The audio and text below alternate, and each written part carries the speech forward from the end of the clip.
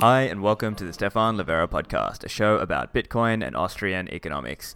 Today, for episode 142, we've got the co-founder and CEO of Async, Pierre-Marie Padieu, and he's on to tell us about his company and also his new wallet, Phoenix, which I think is quite possibly one of the easiest non-custodial Lightning wallet experiences out there today. So this podcast is brought to you by Kraken, one of the world's leading Bitcoin exchanges. They're one of the longest standing, they're consistently rated the best, they've got a high quality platform, they offer some great liquidity, they've got high trading volume and low fees with no minimum or hidden fees. They've also got Kraken Pro mobile app, delivering all the security and features you love about Kraken Exchange in a beautiful mobile-first design for Bitcoin trading on the go. There's Kraken OTC Desk for those seeking a more private, personalized service for large block trades. There's Kraken Margin, up to 5 times, and Futures, up to 50 times leverage. There's also Crypto Watch Platform, which is a popular charting and trading terminal for cryptocurrency markets. And their mission is to provide one powerful interface to scan prices, analyze market movements, and make trades. So go and find out more at kraken.com. This episode also presented to you by Unchained Capital, a Bitcoin financial services company empowering customers with financial freedom and control. All their products and services are built on the foundation of multi-sig. So Unchained offer a multi-sig 2 of 3 vault, which is a great option if you're thinking through how best to secure your Bitcoin. So you hold 2 keys, and Unchained would hold the 3rd key in that scenario. And then if you need to access liquidity without selling your Bitcoin, that's where you can use Unchained's collateralized loans. So you can put up some Bitcoin, you pay interest, all that Bitcoin is stored on-chain in dedicated multi-sig addresses, and it's never rehypothecated. They've also got some updates with notifications for pending transactions, key checks, and loan actions. They've also got a default external spend workflow with Caravan where you can copy-paste the redeem script so you've got verifiable information about your Bitcoin. They've got incredible content on their website as well, so make sure you go and look them up. The website is unchained-capital.com. Check out givebitcoin.io, the easiest and safest way to get your friends and family into Bitcoin. Give Bitcoin is now actually part of the parent brand Swan, and there's another product coming called Save Bitcoin. So Give Bitcoin is an awesome product because it helps advance people up that learning curve and turning them into a hodler. Sometimes when you just give it to them straight, they'll just lose that Bitcoin. So that's why there's value in Give Bitcoin, because you can buy it for your friends and family with just their email address. And that gift is time delayed with a regulated US custodian for 1 year. Give Bitcoin delivers 12 monthly lessons to that recipient. And there is input from many well-known Bitcoiners, such as Safetine, Matt Odell, Citizen Bitcoin, and Jan Pritzker is recently now the CTO. I'm an advisor with a small equity stake as well. So keep an eye out for more exciting announcements coming from Give Bitcoin and Swan. The aim is to have a positive impact on Bitcoin adoption, so I'm excited to have them as a sponsor. Have you backed up your Bitcoin seed? Look into CipherSafe, cyphersafe.io. CipherSafe are producing the Cypher Wheel product.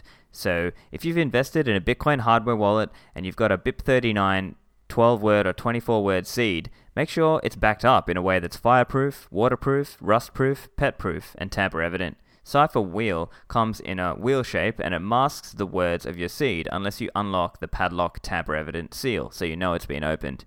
CipherSafe are also switching the stainless steel alloy used to improve the corrosion resistance, and otherwise the product scored an A versus heat and crushing on Jameson Lopp's recent round of physical seed testing. So make sure that you or your loved ones have access to your Bitcoins if an accident occurs.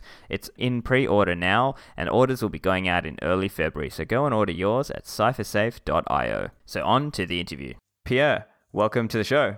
Hi, Stefan. Nice to see you again after Berlin, I think, last time we met. That's right. I ran into you at the Lightning conference and we were talking about your new app, Phoenix, which you had just put out at that point as well. And I was very impressed by it. And we're going to get into all of that. So Okay. Look, let's just start with a bit of your story. I know you've been around Bitcoin for a little while and, you know, you're leading Async. Can you tell us a little bit about yourself and how the company got started? Yeah, well, I'm an engineer, a software engineer.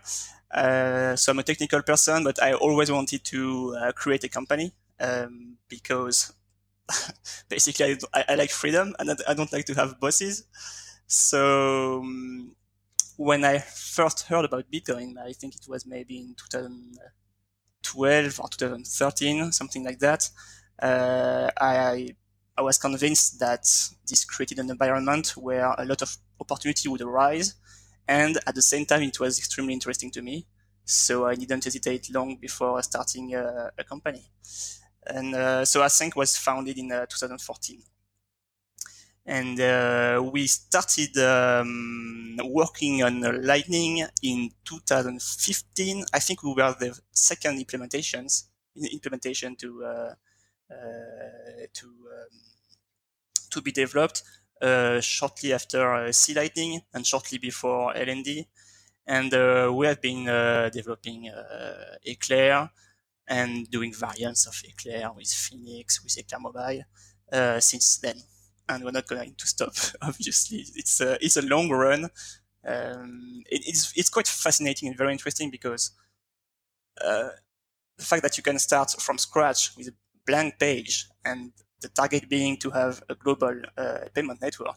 I mean, it's a one-time opportunity. So if you like building distributed systems, if you like technology, and if you like also working in an environment that's very complex and with a lot of impact on non-technical things like finance, politics, all that.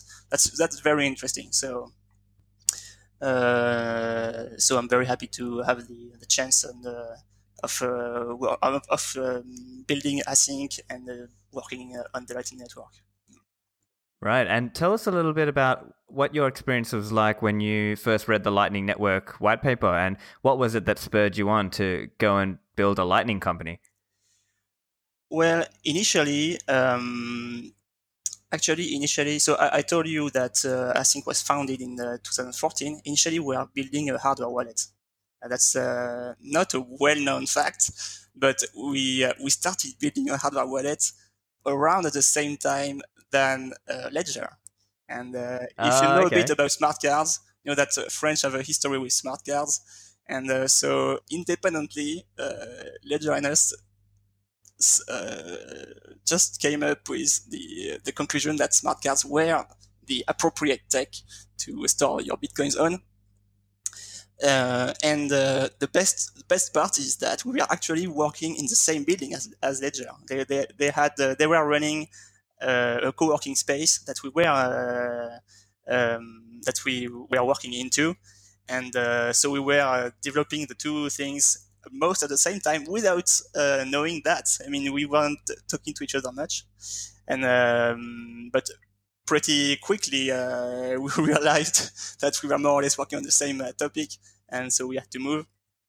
And later on, we didn't have we didn't have a background in the hardware. We didn't have the connections required. The thing is that when you work with hardware and smart cards, you have to have some connections with manufacturers, because they usually work with large companies, banks, governments, things like that.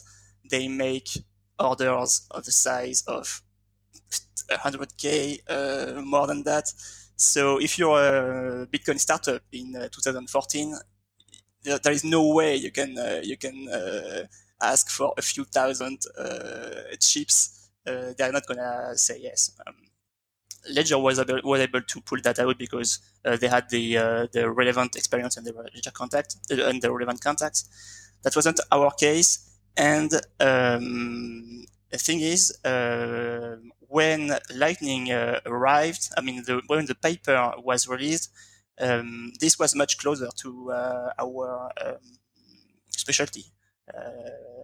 When I say we, it's mainly my co-founder, Fabrice, and myself. So it just made sense. We knew that it would be very difficult to develop. But it was just a paper at that time, and not a very precise paper. The paper was just the idea, some smart contracts, but a lot of things were left to the implementer. And at that time, in early 2015, Rusty Russell, who works at Blockstream, he did a fantastic job of, I think he published a series of blog posts, and I think it was getting to the ground with Lightning, something like that, where he he started working on how can we really implement this thing. How can we get past the theoretical white paper and build this thing? And this is how the specification project started.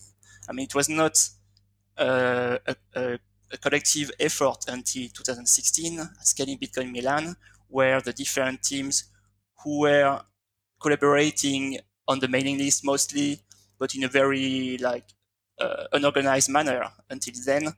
In Scaling Bitcoin Milan, then we went together and decided to try to formalize the Lightning specs. That's how the RFC effort started, and that's what allows now any other companies, like for example, take the Nayuta people, the Japanese company. They were able to implement a Lightning implementation, a full Lightning implementation, without any help whatsoever, just by reading the specification that were published on GitHub, which means that the effort was successful because that's the goal was to make the process of working on Lightning as permissionless as possible. I think the Nayuta story proves that that's one goal that we achieved. Yeah, that's awesome to hear the story of how it came together. I'd also love to hear a little bit about that journey. As I understand, Async had 2 rounds of funding. One in late, I think it was October 2018 for, I think it was 1.7 million, and then another round more recently for 8 million. Can you tell us a little bit about that process and what was that like for you? Well, it's my first startup, so I wasn't at all. I have no prior knowledge of dealing with funds and all of that. So the first fundraise that we did actually occurred in May, I think, 2018. We announced it a bit later. And it was at the time, so it was after 2017 and the big rush and the big, everybody knows about that, the big bubble on Bitcoin and altcoins. And so this obviously sparked interest by investors. And at the same time, as a consequence of the inflow of users, the scalability limitations of Bitcoin were made more visible. That's where some people paid a lot of fees to make on-chain transactions when they wanted to, trade very quickly on some exchange. They probably paid too much, but I mean, the idea was that it would cost a lot of money if too many people were using the same blockchain space at the same time, which made our Lightning project very understandable for investors. So that's how we were able to raise money. But by the way, we are lucky to never have to go do a roadshow and look for money. It has always been people wanted to, interested in our project and contacting us so we were able to choose who we want to work with, which is very important because as I told you at the beginning, what I like is freedom. And when you start to have investors, you lose a little freedom. So the fact that you can choose who you want to work with, it's a very big. It makes a lot of difference from my perspective. And so that's the first round, and the second round happened in 2018, in July 2018. It's this one is interesting because I think it shows that it's very different. The situation is very different between 2018 and 2019 with regard to Lightning. Lightning mainnet has been deployed in very early 2018. So in 2019, we already have some things to look at, and it's not something in the future that's gonna that's going to be released in the future. It's something that exists today, even if it's very early. So what this fundraise means is that it made sense. And after a year of bear market, a year and a half even, again, it's smart investors can recognize the value of Bitcoin and not get lost with all the other blockchains that claim to solve everything by just tweaking some parameters. And it's very, it's very. I think it's very telling for the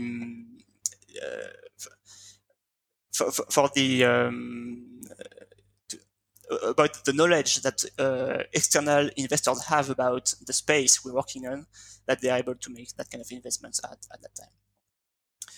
What's funny too is that as part of this fund, as part of this raise, the French BPI, which is not a bank actually, but despite its name, BPI stands for Public Investment Bank.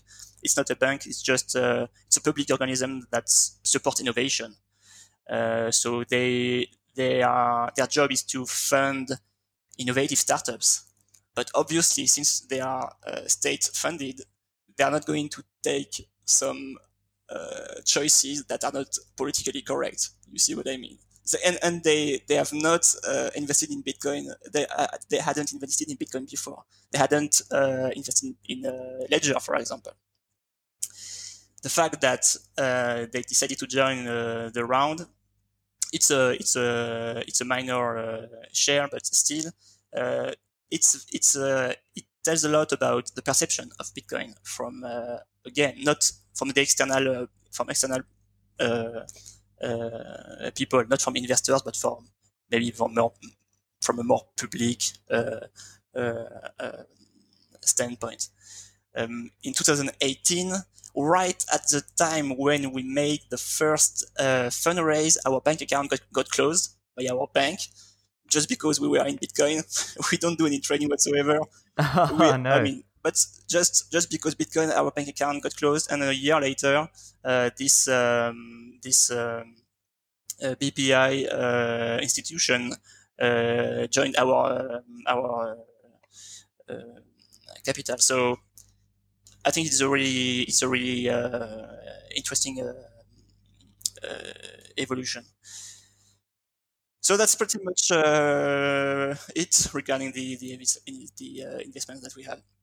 Obviously, the good news is that now we have enough funding to be able to continue the development of Lightning Network, which again is it's gonna take time. It's a very slow process, not because there's not enough people working on it. I mean, you could obviously we welcome obviously a lot more people to join, but even if there were I don't know 100,000 developers like Ethereum, it wouldn't. It would still not like arrive like that, because it's a whole infrastructure to develop. It's a protocol. It's tools for companies, for exchanges, for any company that works in the Bitcoin environment. It's tools also for users, wallets. And if you look at what we do, what products we have released so far, it's exactly that. We have worked on the protocol, and we have built tools in order to for any all the potential actors to have what is needed to join and to use the network.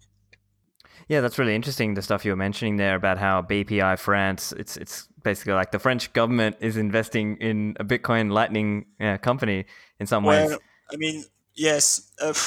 I think this may have been a bit overblown by the media, the Bitcoin media, because it made like it's nice to see that to say a French government is investing in Bitcoin. It's actually, I mean, they support innovation. Yes, they do have ties. I mean, they are owned by the state, but they make their own decisions. But I think the one thing to remember is that 2 years ago, it wouldn't have this investment wouldn't have been possible. That's true for political reasons. Now it's possible. I don't think it's interesting to look deeper than that. It's just that, yeah. So it's not like France is buying into Bitcoin. France is buying into Bitcoin. It's just that Bitcoin sounds interesting, and Bitcoin is more and more well understood. And because the first natural reaction for a lot of government types is just to be scared and to just reject it right away. Yeah, certainly, and it's positive from that perspective. So how big is the team at Async? There are 6 of us, so it's a very small team. Not that small compared to other Lightning teams. It's it's a small development community, really. But obviously, with the recent funding, we're looking to hire more people. Awesome. And I mean, you've got a range of products, right? So you've got Strike and Eclair, and I think Phoenix will be really interesting to talk about. I think Phoenix is I've had a chance to try it out. I was really impressed, to be honest. I thought it was just wow, how quick it is to set up and spend and all of that. It feels almost like if it's custodial, right? Sorry? It feels almost like if it's custodial. Yeah, it really does. It does. So can you just give us an overview for the listeners who aren't familiar? What is Phoenix Wallet and what was the aim of Phoenix Wallet? Okay, the aim is very simple. So as I said before, Async existed in 2014 when Lightning Network, the word wasn't even invented yet. At that time, when we wanted to demonstrate what Bitcoin does, we did one thing. We told whoever was sitting in front of us, okay, can you download this Bitcoin wallet, whatever Bitcoin wallet you want? I'm going to send you $5, €5. Oh, okay, you get €5 and you can send it back to me or send it back to your friend. And that's where the magic happened, and people understood that, okay, the money is on my phone now. It's not my bank account. It's there. If I lose it, there's no one to save me. I'm responsible for it. I mean, the whole thing about no trusted third party, financial independence is very easy to explain from that starting point than just theoretically. And as a Bitcoin was more and more used by more and more people, this kind of demo was harder to make because it would cost more, and it wasn't just. I mean, as the network evolved, this particular use case of just sending a small amount of money, a small amount of bitcoins to other people was just not working with a non-chain wallet anymore. And what we wanted to do with Phoenix is exactly that. We wanted to be able to do exactly that same use case, very simple use case. You start from nothing. I send you bitcoins. You send me back these bitcoins. That's it. We wanted to be able to do that. And we didn't start from scratch because we had Eclair Mobile, which was released in 2017. Eclair Mobile was our first shot at trying to have a decent UX with Lightning. Remember that not so long ago, a lot of people didn't believe that it was possible to have a decent UX with Lightning, that it would be reserved to engineers or experts of Bitcoin, people knowing what a channel is and how to manage it and so on. So we had that experience with Eclair Mobile, but our aim was to have a very easily usable wallet. And so the goal there is a lot of work and a lot of engineering happening under the hood with Phoenix. But the goal for the end user, it's very simple. It's just you download the wallet, you show a QR code. The QR code is a bit bigger than what the QR code looked like a few years ago, but it's still the same thing. And some people scan this code, send you $5, and you have it. There you have it, and then you can send it back immediately too. There is no channels, no inbound liquidity issues, nothing. Everything is taken care of, and it's what I really. So it has been a lot of work in 2019, and what I really appreciate is that it seems so easy that some people don't believe how it works. Some people really think that, okay, but you do have some, it's hosted, right? Or it has to be custodial, or there has to be. No, it's just that we made some trade-offs. It's true that I think maybe we're gonna go over them, but at the core, it's very similar. I mean, 95%, 99% of Phoenix of the code is exactly the same as Eclair Mobile. It's you run a Lightning on your device. You have the private keys. You're watching the blockchain. We are using Electrum servers for that. You can point it to your own Electrum server, which is a recommended way to do. But you're still responsible for your funds. And yeah, we are really proud of what we have achieved with Phoenix, and we hope we have other plans and to improve it even more. So let's just talk through a little bit of the setup and the typical experience that it is for a new person when they set up a Bitcoin wallet. Because many Bitcoin wallets, they'll force that user to go through write down the 12 words or write down the 24 words, right? So I noticed when I open Phoenix, it's different already because it's not forcing that straight away. It's just got a warning there saying, hey, you need to back up your 12 words, but you can actually just open the app, download it, install it, right? And you can just get started straight away without having to click around and do all that. Exactly. And if you keep in mind the use case that I described you before, obviously the newbie that just wants to discover Bitcoin, you don't want him to take 5 minutes to write down his seed. He's not gonna do it. It's just a blocker. So what we did instead, and we had a user telling us that too. You should not block the onboarding process with this. We know that we have to back up, so just put a warning, and people will a persistent warning, and people are going to do it quickly after they have funds on it. And it's even better that they do it seriously, properly, when they take time to do it, and they don't screenshot it on their phone because they just want to get rid of the pesky window. So yeah, first, so when you download Phoenix and you run it for the first time, it will immediately arrive on the main screen displaying 0 Bitcoins. And now you're gonna hit on the receive button. And when you hit the receive button, it displays a QR code. It's a Lightning payment request. So at that point, you don't have any channels. You don't have readily available inbound liquidity. What we could have done was that for each new wallet that starts somewhere, our node, the async node, could create upfront a channel to this mobile. That works too. The problem is that first, we don't know for sure if the user is really about to receive Bitcoins or if it's just installing the app and not doing anything with that. And if we have 1 million users doing that, then it's gonna cost us a lot of money. And I mean, it's a potential attack vector, right? So the idea we had with Phoenix is to reverse that, which is find a way for the user to generate a Lightning invoice, even if it doesn't have a Lightning channel or any Lightning channels yet.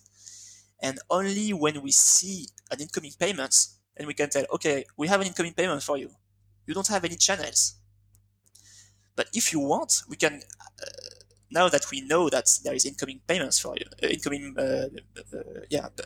payment for you, then we can open a channel and take a fee, take it out of the incoming payments, which solves the issue that I described before, because then we're not going to spend money upfront. Users are gonna pay for this inbound liquidity when they need it, and that can scale. If we have 1 million people doing that, that can scale because we're not going to pay upfront for all those users.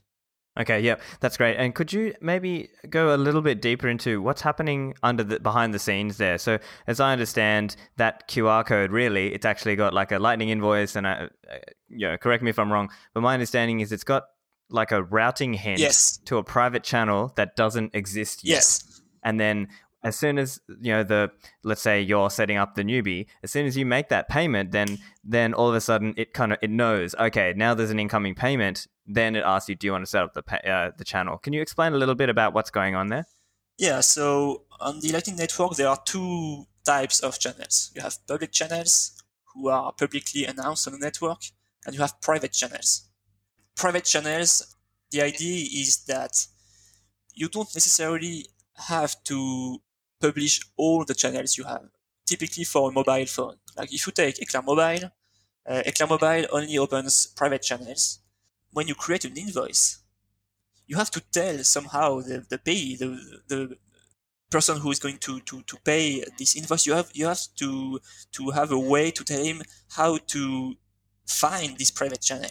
So maybe the route is going to go through public channels, and the last hop is going to use your private channels. And so you have to tell about those channels. And that's done with routing hints. So when you create an invoice on Lightning, you have the possibility, it's optional, to say, okay, you can use whatever route you want.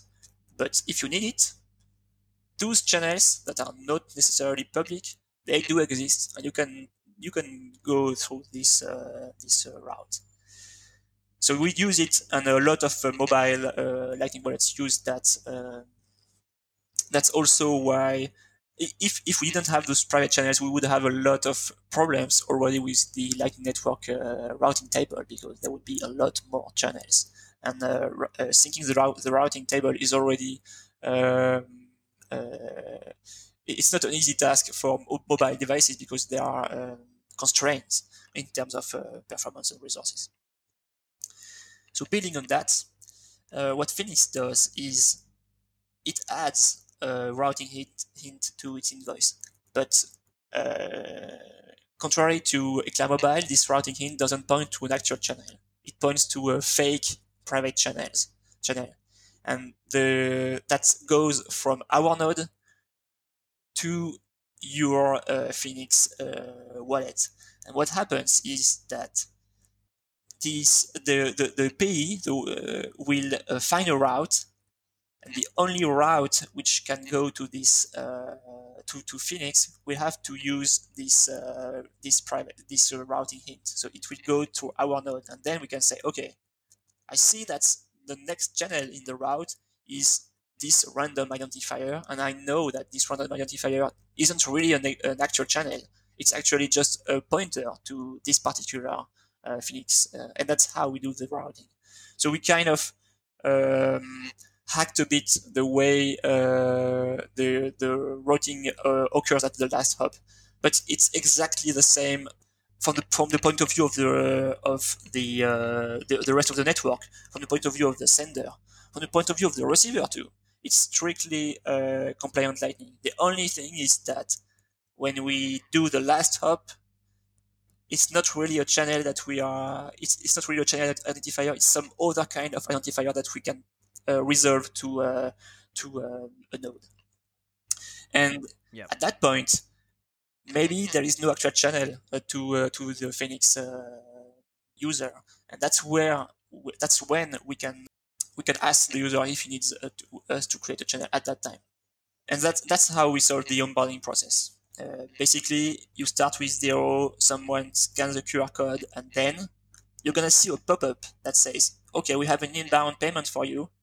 We offer to create to do a setup. We don't even talk about channels. To do a setup, it's gonna cost you that much. Do you accept or not? Got it. And actually, I'm curious, what happens if you press no there? Well, if you press no, so again, this payment is a real Lightning payment. So there is a pre-image, right?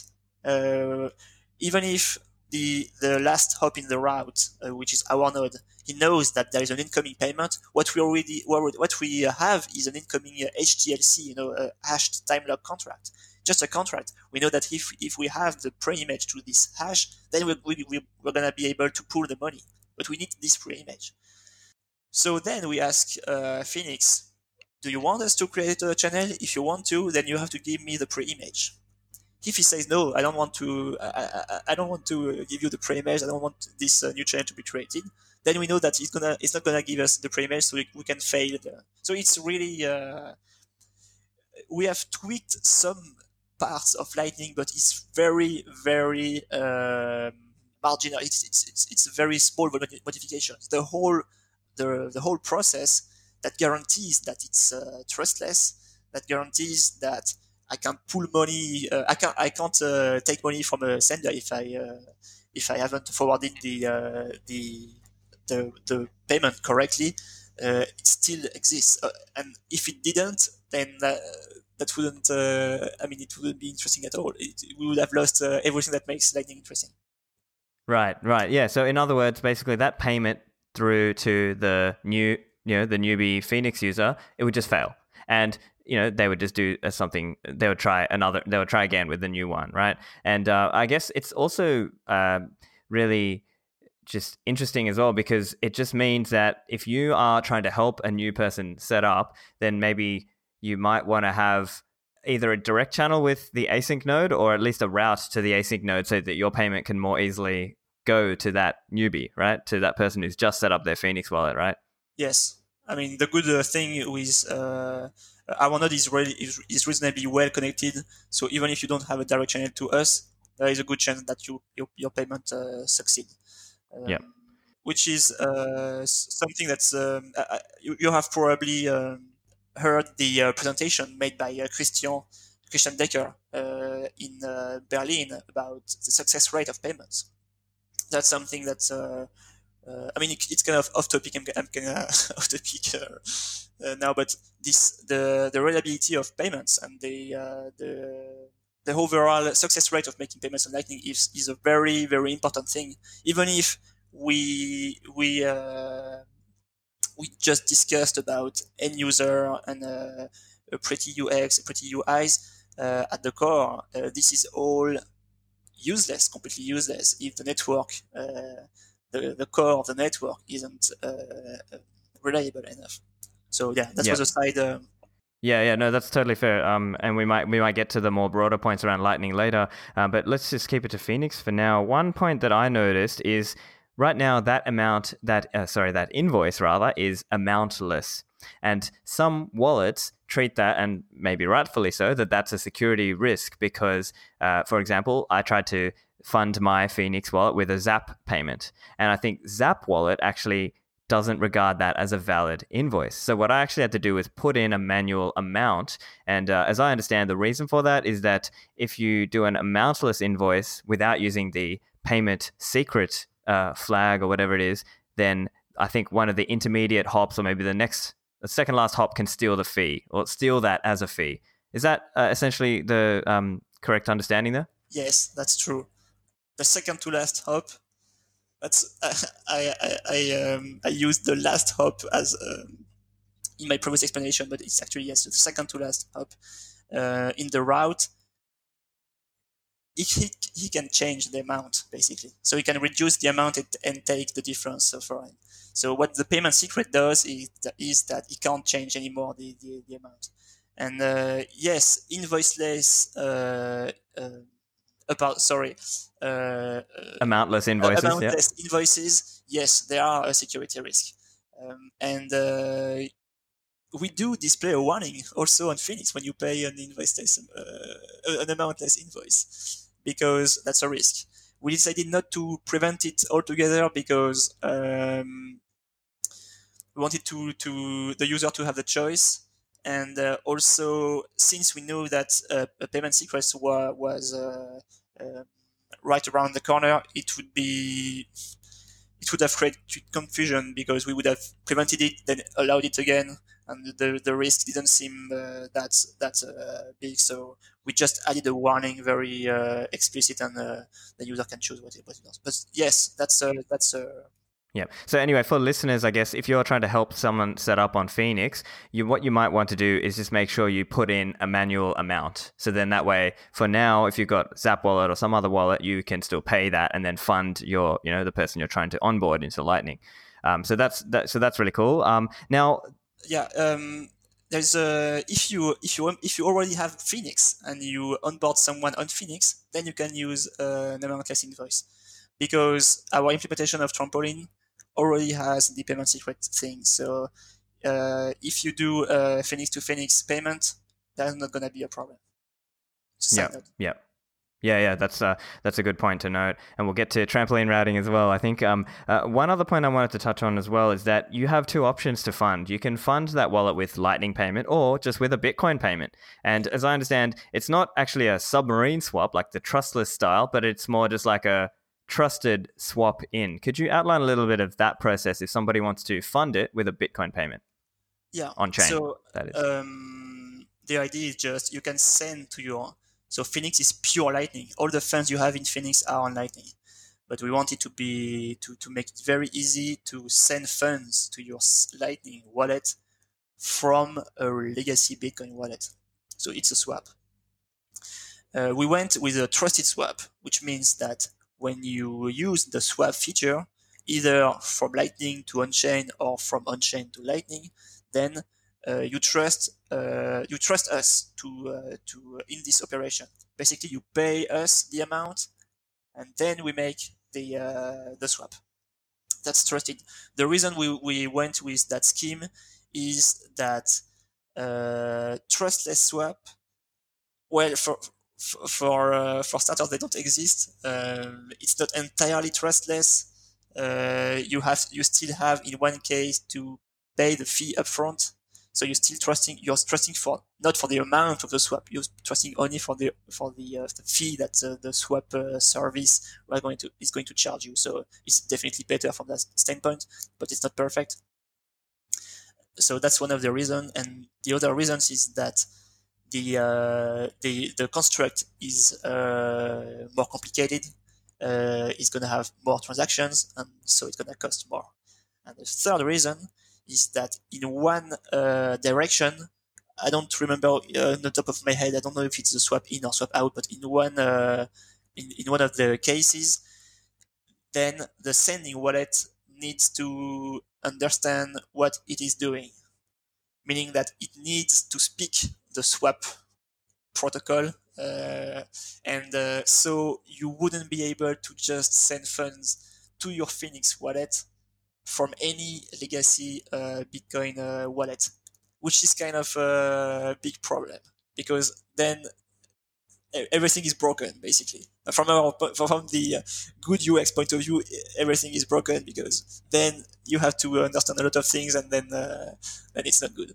So we decided to go with a very simple alternative, which is again trusted, and I believe that it's a choice that makes sense for the Phoenix use case. Yeah, right. Okay, and so we've covered that. I think another thing, maybe we just point out the fees as well. So that's an aspect as well, just so all the listeners are aware exactly what are the fees. So I've just read from the website and pulled that together. So as I see it, the fee for sending is 10 sats plus 0.1% of the amount sent.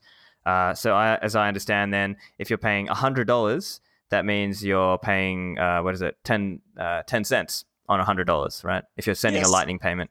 And then if you're doing... Oh, sorry, go on. Yeah, so regarding the fees, so there is the difference between the swap fees and the on-the-fly creation fees and the payment fees. The reason is that, so when you pay a Lightning invoice from Phoenix, you're using Trampoline, which means that you are delegating the route computation to a third-party node, which currently is our node.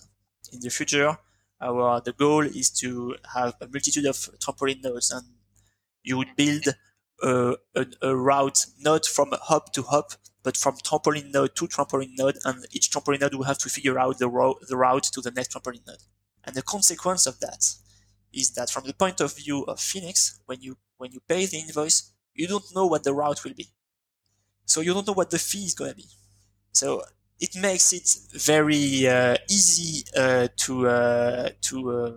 make payments, because you don't have to bother about the route. I mean, I'm talking from a computational perspective, but you have to be pessimistic, because you you make the HTLC, you send the payment to the trampoline node, and then you hope that whatever fee you have added to your payment will be enough to cover the route to the destination. And so with trampoline, the fee has to be pessimistic. That's the first thing. And second is that currently in our implementation in the Phoenix as is today, we don't have any retry mechanism. It's very, very basic. So we have to be extremely pessimistic because there is no retry mechanism if the fee we choose is not enough. So what I mean is that in an upcoming version, it's not far in the future. We are testing it currently, so it's gonna be the ETA in a few weeks. The goal is for Phoenix to have a rough estimate of how much it's gonna cost, how much the actual route is going to cost, and then try to send a payment with that much fee. And maybe the trampoline node is going to answer, no, it's not enough, sorry. Best I can do is that. And then you can try again, which means that those payment fees are going to be reduced significantly. That's what I wanted to say on the so it's different from the other fees which are for the swap and for the channel creation.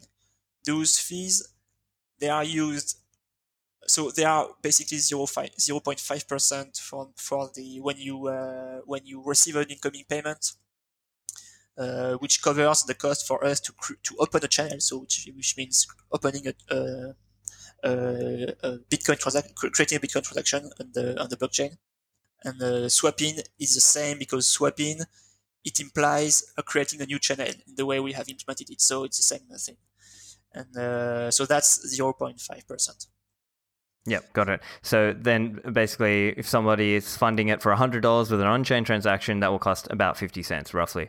Okay, and then I guess for the swap out case, so as Phoenix is a fully Lightning wallet, and if you want to pay an on-chain Bitcoin address, there is also a fee associated with that. And as I understand, that is basically associated for the miner fee for that swap out, correct? Yes, I mean, obviously, yes. The network miner's fee is going to. I mean, what you pay is the miner's fee. What I was about to say is that it depends on the actual fee rate at the time when you make the swap, but also it depends on the state of our Bitcoin wallet. If we have a lot of small UTXOs, which can be the case because we manage a decent number of channels, then it might cost significantly, not because the fee rate is currently high, but because that's what our wallet is looking that's the state of our UTXOs at the time of the swap. Yeah, got it. So to summarize, then it's basically the miner fee and also the Async's wallet, because depending on the number of UTXOs available, that it might be more or less easy to do that on-chain transaction. We have no interest at all in taking a fee at that time for us. It obviously it's a good thing for us to do that because it allows us to consolidate our UTXOs, but we're not taking a direct fee. And one thing that we're gonna do for the swap out, so Lightning to Bitcoin, it's to allow the user to choose the priority, which he can't currently, which will allow finer grained control on the fees. Yeah, cool. Another point I was really interested to talk about is MPP. Now, I had a chance to, again, I was testing and playing around with the wallet, obviously, in preparation, and I went into my Phoenix wallet, and then I went to the settings, and I looked at my channel list, and then I saw I had 2 channels, and then what I wanted to do was test out MPP by making a payment to one of my own nodes, but just deliberately over the size of that channel, just to see how it would work. And I found it works just like that. It was really cool. And when I made the payment, it actually showed, this was an atomic multipath payment. So tell us a little bit about that. And I think, as far as I can understand, this is one of the first Lightning wallets that really supports that all the way through. Yes. I mean, we don't particularly market that because what is interesting for us, it's one part of earlier in the discussion, I said that there was a lot of engineering in the background to make Phoenix really seamless. AMP is part of that engineering. It's one of the building blocks. When you have it, it seems seamless and it disappears completely from your mind. It just works. But when you don't have it, it's really it's basically impossible to know how you can spend your funds. So there is not much to say about it. It's just that even if in the background you may have, depending on how you have used your wallet, depending on how you have fun in it, you may have 1 or 10 channels. It doesn't matter at all. You can spend it like if it was one big channel. And the important part, the catch-22 is that it's not enough to have AMP. You also have to have what we call the zero reserve feature. So the zero reserve, it's not it sounds a technical thing, but it has big impact on the usability of the wallet. So the goal of the reserve in Lightning channels is to make sure that both parties at all time have something at stake. Otherwise, if you don't have something at stake, then you can try to cheat because you have nothing to lose. That's why there is a reserve. The problem is that if you combine a reserve with AMP, then you don't have it's not linear anymore. It's not the same thing if you have 2 channels that both need to maintain a reserve. Even if you have AMP, it's not the same thing compared to having 1 channel. Because if you have 2 channels, then you're going to have 2 times a reserve, and you can't. It's not. You won't be able to spend from 0 to the sum of both of your channels seamlessly. So what we have done is we have created a special type of channel where Phoenix users have the right to have a 0 reserve. So their balance in the channel can go all the way to 0, which means that in that particular case, our node trusts a bit more Phoenix users than the opposite, because our node still has to maintain a standard reserve. So we always have something at stake, whereas Phoenix users don't always have something at stake. And we did that because we know that if people try to cheat, we are gonna be able to notice that on the blockchain, and we're still gonna be able to get our funds back. Gotcha. Yeah, so I guess the way to understand that for listeners is basically, in this case, Async is kind of taking on that risk on behalf of the customer in some ways to make it easy for the user. But it means Async has to now watch the blockchain to make sure there are no cheating attempts, right? No, it's not that we're taking the risk on behalf of the customer. It's just that. So in a Lightning channel, it's like a Mexican standoff. It's everybody is looking at everybody else, and if you don't behave correctly, then you're gonna get punished. So when you have 2 parties in a channel, both are watching the blockchain to make sure that the other party isn't cheating. What we do by allowing one party's balance to go all the way to 0 is that now they can try to cheat without any consequence, because the way the punishment mechanism works in Lightning is that the honest node will be able to sweep the funds of the dishonest node. But if the dishonest node doesn't have any money, it doesn't change anything. So eBay tries to cheat. So what we did is that since Phoenix users don't have a reserve, there may be cases where they could try to publish a revoked transaction. That's it. So it's not that we are taking the risk on their behalf. It's just we are taking a risk deliberately to ensure that the UX is good for Phoenix users. Gotcha. Yeah, sorry, I could have worded that a bit more precisely. Okay, I'm also keen to talk about the other big trade-off, which we obviously have to talk about, which is around privacy and trampoline routing. So let's talk a little bit about this. So I guess let's start with the first observation, which is that currently Async Node knows the public key of the person you are trying to pay, and then the amount. And can you tell us a little bit around, how you're thinking about that from a privacy point of view, and then potentially lead into what trampoline routing is? Okay, so there is a difference between. So we have done several trade-offs. There is difference between the trade-offs that I mentioned with regard to swaps, which to us just makes sense, and it's unless there is some new ideas, those trade-offs are going to stay in the foreseeable future. But, yes, if you do a swap, you're gonna have to trust us because we don't have a better way to do it. There's a difference between that and our current trampoline implementation, which limitations are just because it's not a final version. Just want to start with that because to us it makes a big difference between the persistent trade-offs and those which we believe are temporary. So what happens is that when you make a payment on Lightning, on Phoenix, on Lightning from Phoenix, you delegate the computation of the route to a trampoline node.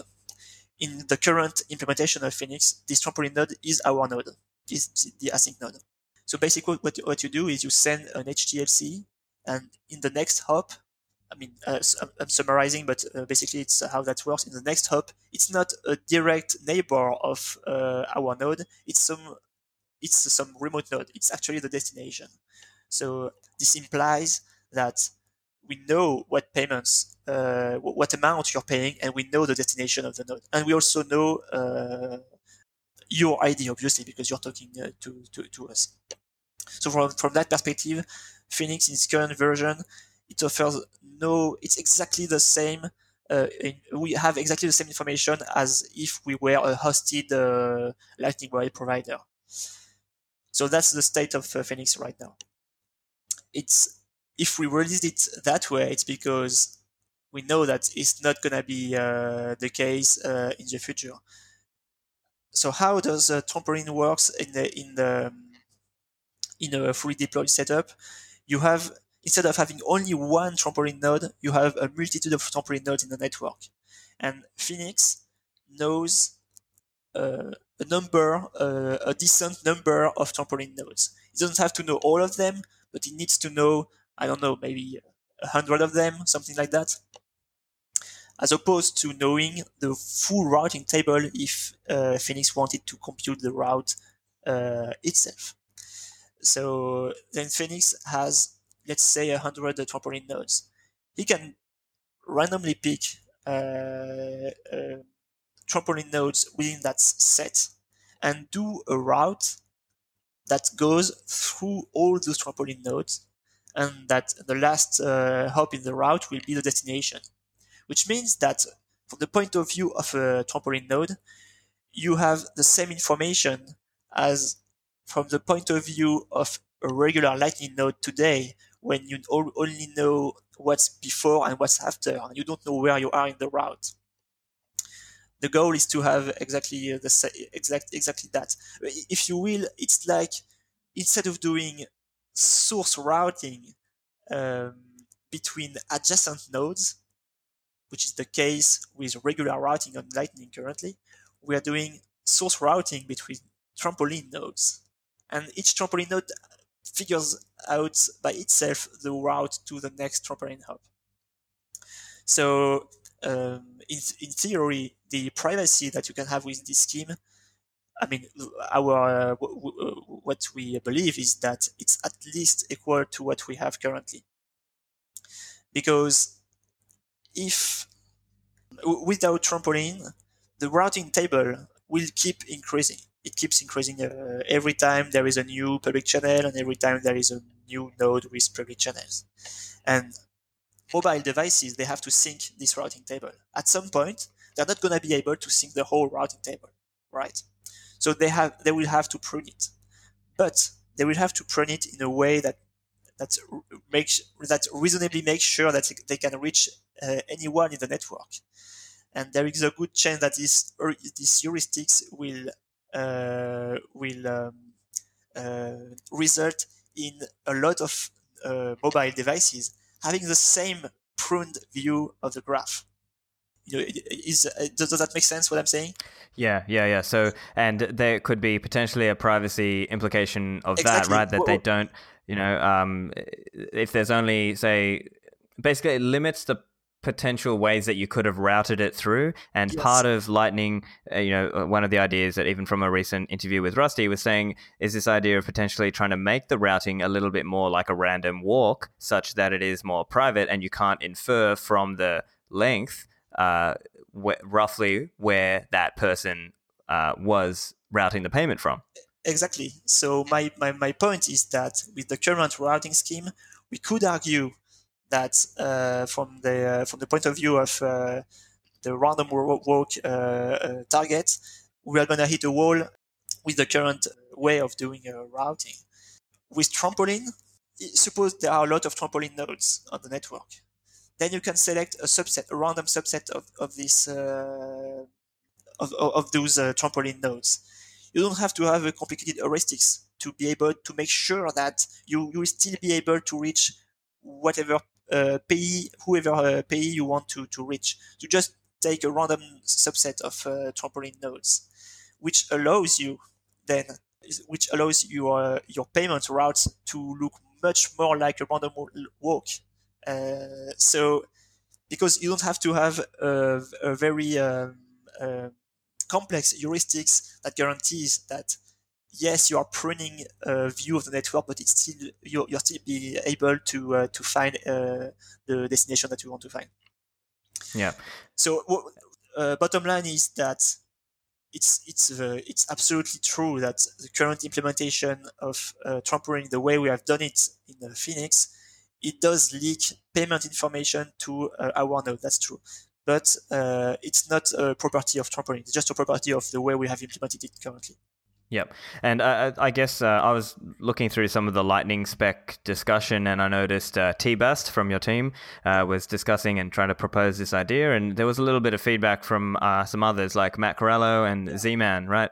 And I think Matt Corallo's concern was something like, it might, and I think it was what you were basically saying, is that it might impact the privacy. And I think his concern was like, we don't want to help the clients reduce their route map size because that might be taking a step backwards in Lightning from a privacy perspective. Yes. So I guess that's kind of a bit of a debate that has to get resolved before trampoline routing comes to Lightning Network, right? It is a debate, and the argument that I just made are basically the same that Bastien did on the pull request. And I mean, it's definitely a sensitive topic, and I think it's great that you are able to see that it's not like if any change that happens on Lightning is just a walk in the park for everyone. We still have to convince others. We are pretty sure that it's a good way to improve routing on Lightning, but definitely other people may think differently, and we will have to convince them. So if from the point of view of a user, a simple Lightning user, I find that very reassuring. Yeah. So hopefully, we can see what happens with that. And I think they're probably the key points that I was keen to. Oh, one other point around Phoenix and the seed. So with the seed, is it basically just a BIP39 seed on the BIP84, like the BC, the Bech32? Yes. That's so in terms of recovery. So what happens is that when you have a Lightning channel, what it means to have a Lightning channel, it's basically to hold a commitment transaction that represents the current state of the channel.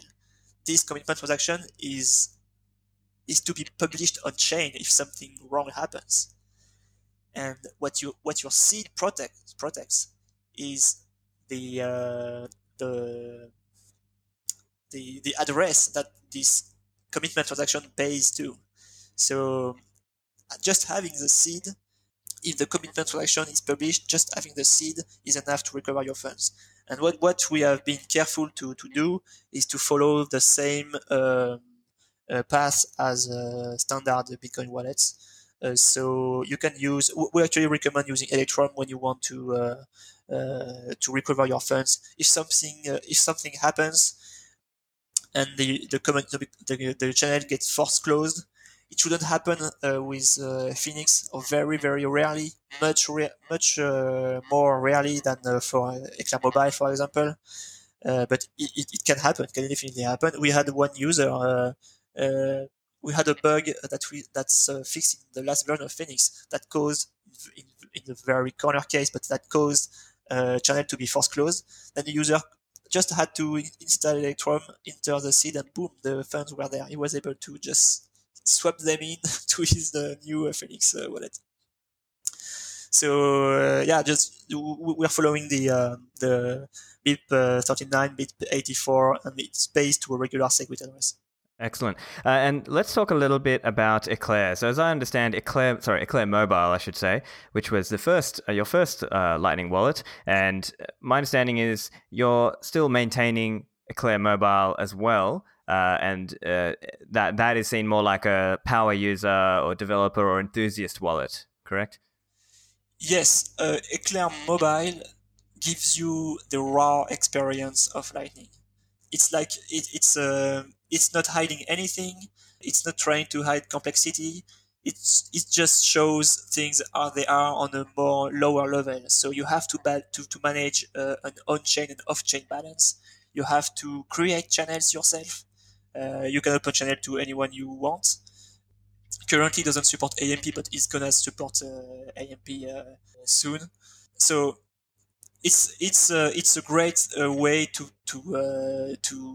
use Lightning if you absolutely want to know what's happening under the hood. If you don't like the fact that you're connected to our node, so with Eclair Mobile you're completely off the hook. You can connect to whoever you want. You can connect to your own node.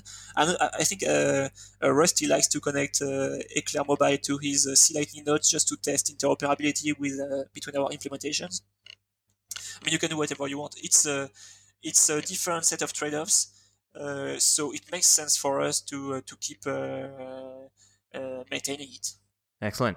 Look, I'd love to talk a little bit more about Lightning Network just more broadly. Do you have any views around how big this thing can get, how fast can transactions be, right? Because you see all sorts of different numbers, right? Like if you look at the Lightning Network paper, it says like millions of transactions per second. And I think once you consider actual hardware limitations and things, it might be like per node, it might be something closer to like 100 transactions per second. And then let's say you've got however many routing nodes that you see being out there. What's your sort of view on how that evolves? Do you see it being like, okay, there'll be a solid, 5,000 routing nodes out there? Yeah, on the performance side, to me, there is no limitation because it's a horizontal scaling issue. There is, even if you have hardware performance limitation, you can still distribute one Lightning node. There is no reason why you wouldn't do it. So just because our node is identified by a single node ID doesn't mean that it has to be one single computer. It can be it can be used. So to me, there is on the throughput from the throughput point of view, there is no limitation. I don't see why there would be a limitation. On the total number of nodes, I think this is related to the discussion that we had about trampoline. The limitation is going to be for leaves in the network for endpoints to find routes in this network. And the first nice things were private channels, and we may need to go further than that. We believe that trampoline is the appropriate way to work on that, but there may be other ways. I believe that's going to be the main limitation for technical limitation. I mean, for the number of nodes. Yeah, and I had one other question as well, which was just around centralization on the Lightning Network. Yes. And permissioning, right? So I was curious to get your view on if you think Lightning, because if you listen to a skeptic right now, again, I'm bullish on Lightning, right? But if you listen to a skeptic, they might say something like, oh, look, it's going to end up being really permissioned. And there's just going to be a bunch of big nodes that become hubs and you have to go through them. and that will impinge on the permissionless, censorship-resistant nature of Lightning. What's your take on that? Well, two things. First thing, there are going to be large nodes. I mean, it's obvious that if you have like exchanges, we have seen recently we have seen Bitstamp and Bitfinex run a node. If Lightning is to succeed, obviously large companies will have large hubs, large nodes. It's obvious. I think what's important is will it still be possible, feasible to run a node if you're not if you run a small node. I think that's the proper way to look at the issue. Not to try to limit the size of the larger nodes, but to still make sure that it makes sense and you have the guarantees that you want to have if you want to bypass those nodes completely. It's really important to be able to bypass those nodes. So that's why I don't see an immediate issue with that. Like if you compare to mining, you can't make, I don't know, $10,000 or $100,000 investment and become a miner. You can't do it. The barriers to entry are too high. But it's not the same with Lightning. You can run a Lightning node even if you have not millions of dollars, and you still be able, like if you want to pay someone that some large hub don't want you to pay, you can still bypass that large hub. So I think that's essential with regard to the basic properties of Bitcoin that we absolutely want to preserve with Lightning. But that's actually only a part of a more general point of if Lightning is to succeed, will it be centralized? Will it be permissioned? I think it can't succeed if it's permissioned because it's really all or nothing. I mean, from my point of view, when you design a protocol like Lightning, which is complicated, it's complex, it's costly to develop and to, I mean, it's basically what we are doing is working around the hard limitation that we have when we work on Bitcoin. It's a very limited space. What can we do to make the best of it? So it has a cost, and we have to have properties that justify that we pay that cost. So if we don't have those properties, and if it's more expensive than a centralized payment system like I don't know, PayPal, then it just doesn't make sense, and so it's not going to succeed. So to me, either Lightning keeps the properties that Bitcoin offers, and then maybe it can succeed. There are other potential way it can fail. Maybe someone find a flaw, or maybe I don't know. But it's a requirement, or it can't protect those properties. In that case, it's not gonna be competitive anyway compared to centralized services. So it has no way of having any success. Yeah.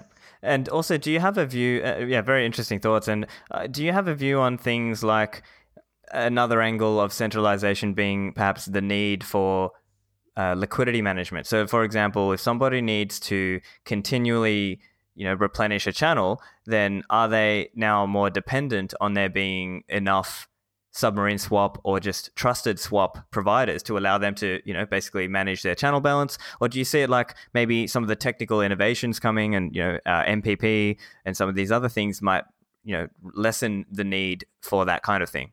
Okay, so in my opinion, MPP helps. Given a snapshot of the network, MPP helps when you want to maximize your chances of making a given payment. But that's pretty much it. I don't think MPP will have an impact on the more, like the bigger picture of what's going on with liquidity. Yeah. I'm not really convinced that things like channel rebalancing are going to help a lot because, I mean, it depends what's the scope of it. If by rebalancing you mean going to the chain, then of course it will help because it means you're getting out of the Lightning Network and going back to the Lightning Network. So you can basically that's what it does when you go on chain. So then if there are some payments that always go in one direction, then you can cut that off and then reallocate liquidity. What I think is that we don't know yet. There are a lot of unknowns. I mean, there are a lot of unknowns in Bitcoin in general and in Lightning Network in particular. We don't know what the overall flow of payments will look like, and this will have a big impact on liquidity needs. For example, if you have like a huge Amazon is accepting Lightning. Is it gonna be a big problem regarding to liquidity? I don't think so, because if Amazon runs a node, they're going to mostly receive funds, which means that they won't have to allocate funds themselves. It's other people in the network that see that there is an opportunity to route payment to Amazon, which will provide that liquidity. So what Amazon will do is just wait for their channels to be full and then close them and get back the funds on chain and do whatever they want to. Maybe they're gonna refund some clients sometimes. So maybe but mostly they're going to receive. So it's not a big problem. And I believe that most of the time end users will end up paying. Obviously you may want to receive funds, and that's what of the task of the harder task we had on Phoenix. But I think the overall you're gonna get paid. You're gonna have your salary or something every now and then, and every day you make payments, and this is okay because you're going to provide liquidity yourself to the network, and it turns out pretty well. For routing nodes that don't mostly send money and don't mostly receive money, that's more or less equally, then yes, they will have to have enough they will have to have enough liquidity on both sides, and they can decide who they allocate their funds to, but they can't decide they can't tell people to open channels to them, or they have to have there has to be some good reason for that. So routing nodes will be limited. They will have to have a decent amount of capital on their node, and they will have to have the ability to secure it, which we all know is not an easy task if you ask the exchanges, and the exchanges are offline, routing nodes are online. So that, by the way, will be also probably a limiting factor to the size of routing nodes. So to me, it's not this liquidity thing. It's not the most pressing issue, provided that to me the most difficult part to solve was the inbound liquidity thing for end users, which we worked around that by introducing a little trust with the on-the-fly channels that we went over before. But apart from that, I don't see it as a very limiting factor currently. I mean, at least it's way after the routing part, in my opinion. Got it. Yeah, no, that's really good reflections there. I suppose just to finish it off, then, what are you most excited about for 2020 with Bitcoin and Lightning, just generally? Is there anything you're particularly looking forward to, or that you're hoping we get in 2020?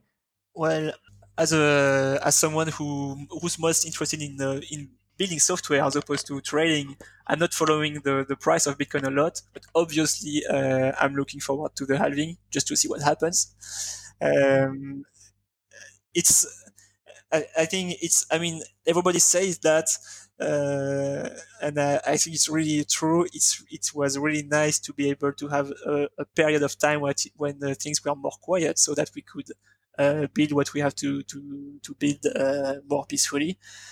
So this halving thing kind of contradicts that. I hope we still be. I mean, I don't really want to see the craziness of 2017, and but it's exciting too because we have Lightning now. We didn't have it in 2017, and what's pretty interesting is that if this halving creates a new euphoria, I mean a new inflow of users, we will be ready. Will the Lightning Network be ready? I mean, Phoenix can be one answer to that. Is the network as a whole reliable enough to handle more users? I think that's an open question. I think we are very early. So it's gonna be if that happens, it's gonna be a big test. So that's from the Bitcoin, Bitcoin and Lightning point of view, and also on the purely Lightning part, we had this meeting in Australia, actually in Adelaide, end of 2018, in which we discussed the next main features of Lightning. AMP was one of those features, but we are not done yet. So we are still in the process of implementing all of those, and there is dual funding. There are also splice in, splice out. There are a lot of things which are very exciting. They take a long time to develop. I feel it's like it must feel even longer for users because they don't even know when that's gonna happen. We mostly don't. We are not sure either, but there are a lot of things that are in the pipe. I think the transition from Lightning the UX in 2018 and the Lightning UX in 2019 and 20 shows that there are a lot of things that we can do on the protocol side to actually improve user experience for end users, and it's not gonna stop. So for people who were afraid that it would never be possible to have the same a decent UX on Lightning, a decent an easy way to receive our send on Lightning, I think the recent developments show that there are a lot of improvement that we can do, and they show also that there are a lot of future, even further improvement that we can make. So it's a lot of work, but a lot of interesting perspectives for Lightning. Yeah, and look, I've got to say, I think you guys have done a great job with Phoenix in making a non-custodial experience that's really smooth, really easy. I've found it really really impressive to just play around with the app, and I've played around with Lightning apps, and this one was really impressive. So I could definitely see myself being able to help if I wanted to onboard a newcomer into Lightning. This is probably what I would go with, right? So. Look, I guess as we close it out, just make sure you let the listeners know where can they find you online, where can they find Async, and where can they download Phoenix. Oh, and also Phoenix for the iPhone as well. Yeah, well, in 2020, we are working on it. For now, we have only released Android apps. Eclair Mobile was Android, Phoenix currently is Android, but we are working on an iOS version, so it's gonna be a big next step for Phoenix in 2020. So our website is async.co. There is a dedicated landing page for Phoenix, which is phoenix.async.co. All our software, our server node, Eclair Mobile, Phoenix, Strike, all of those, they run on our Eclair stack, which is a full implementation of Lightning written in Scala. Our GitHub, it's on GitHub. All our mobile applications are open source. It's Eclair Mobile and Phoenix on GitHub, and you're welcome to contribute. For developers, we prefer using Gitter. So it's on our Eclair GitHub. There is a link to our Gitter page. And for support, in Telegram seems to work a bit better. So we also have a dedicated Twitter account for Phoenix users that you can use to have support. And yeah, that's pretty much it. A lot of ways to get in touch with us. Awesome. Well, I'll include the links in the show notes, and thank you again for joining me, Pierre. It's been a great fun chatting with you. Great to talk with you, Stefan. So I hope you found that useful, and obviously if you're a Lightning hardcore purist, you'll run your own stack with your own LND and Zap or Zeus, etc. However, I think for a newbie or a newcomer to Bitcoin and Lightning, this is a great wallet to set them up with. And if you need to do a demonstration at a Bitcoin meetup or with your family and friends, this is a great one to try because it's non-custodial and it's extremely quick to set up. There's a real wow factor when you demonstrate this for people and then get them to do a payment as well. So give that a try. I hope you enjoyed it. Check out my website at stefanlivera.com. Also, just a quick note for Patreon supporters, I'm going to start now putting up the ad-free version of the show and early for those people as well. So thanks, and I'll see you in the Citadels.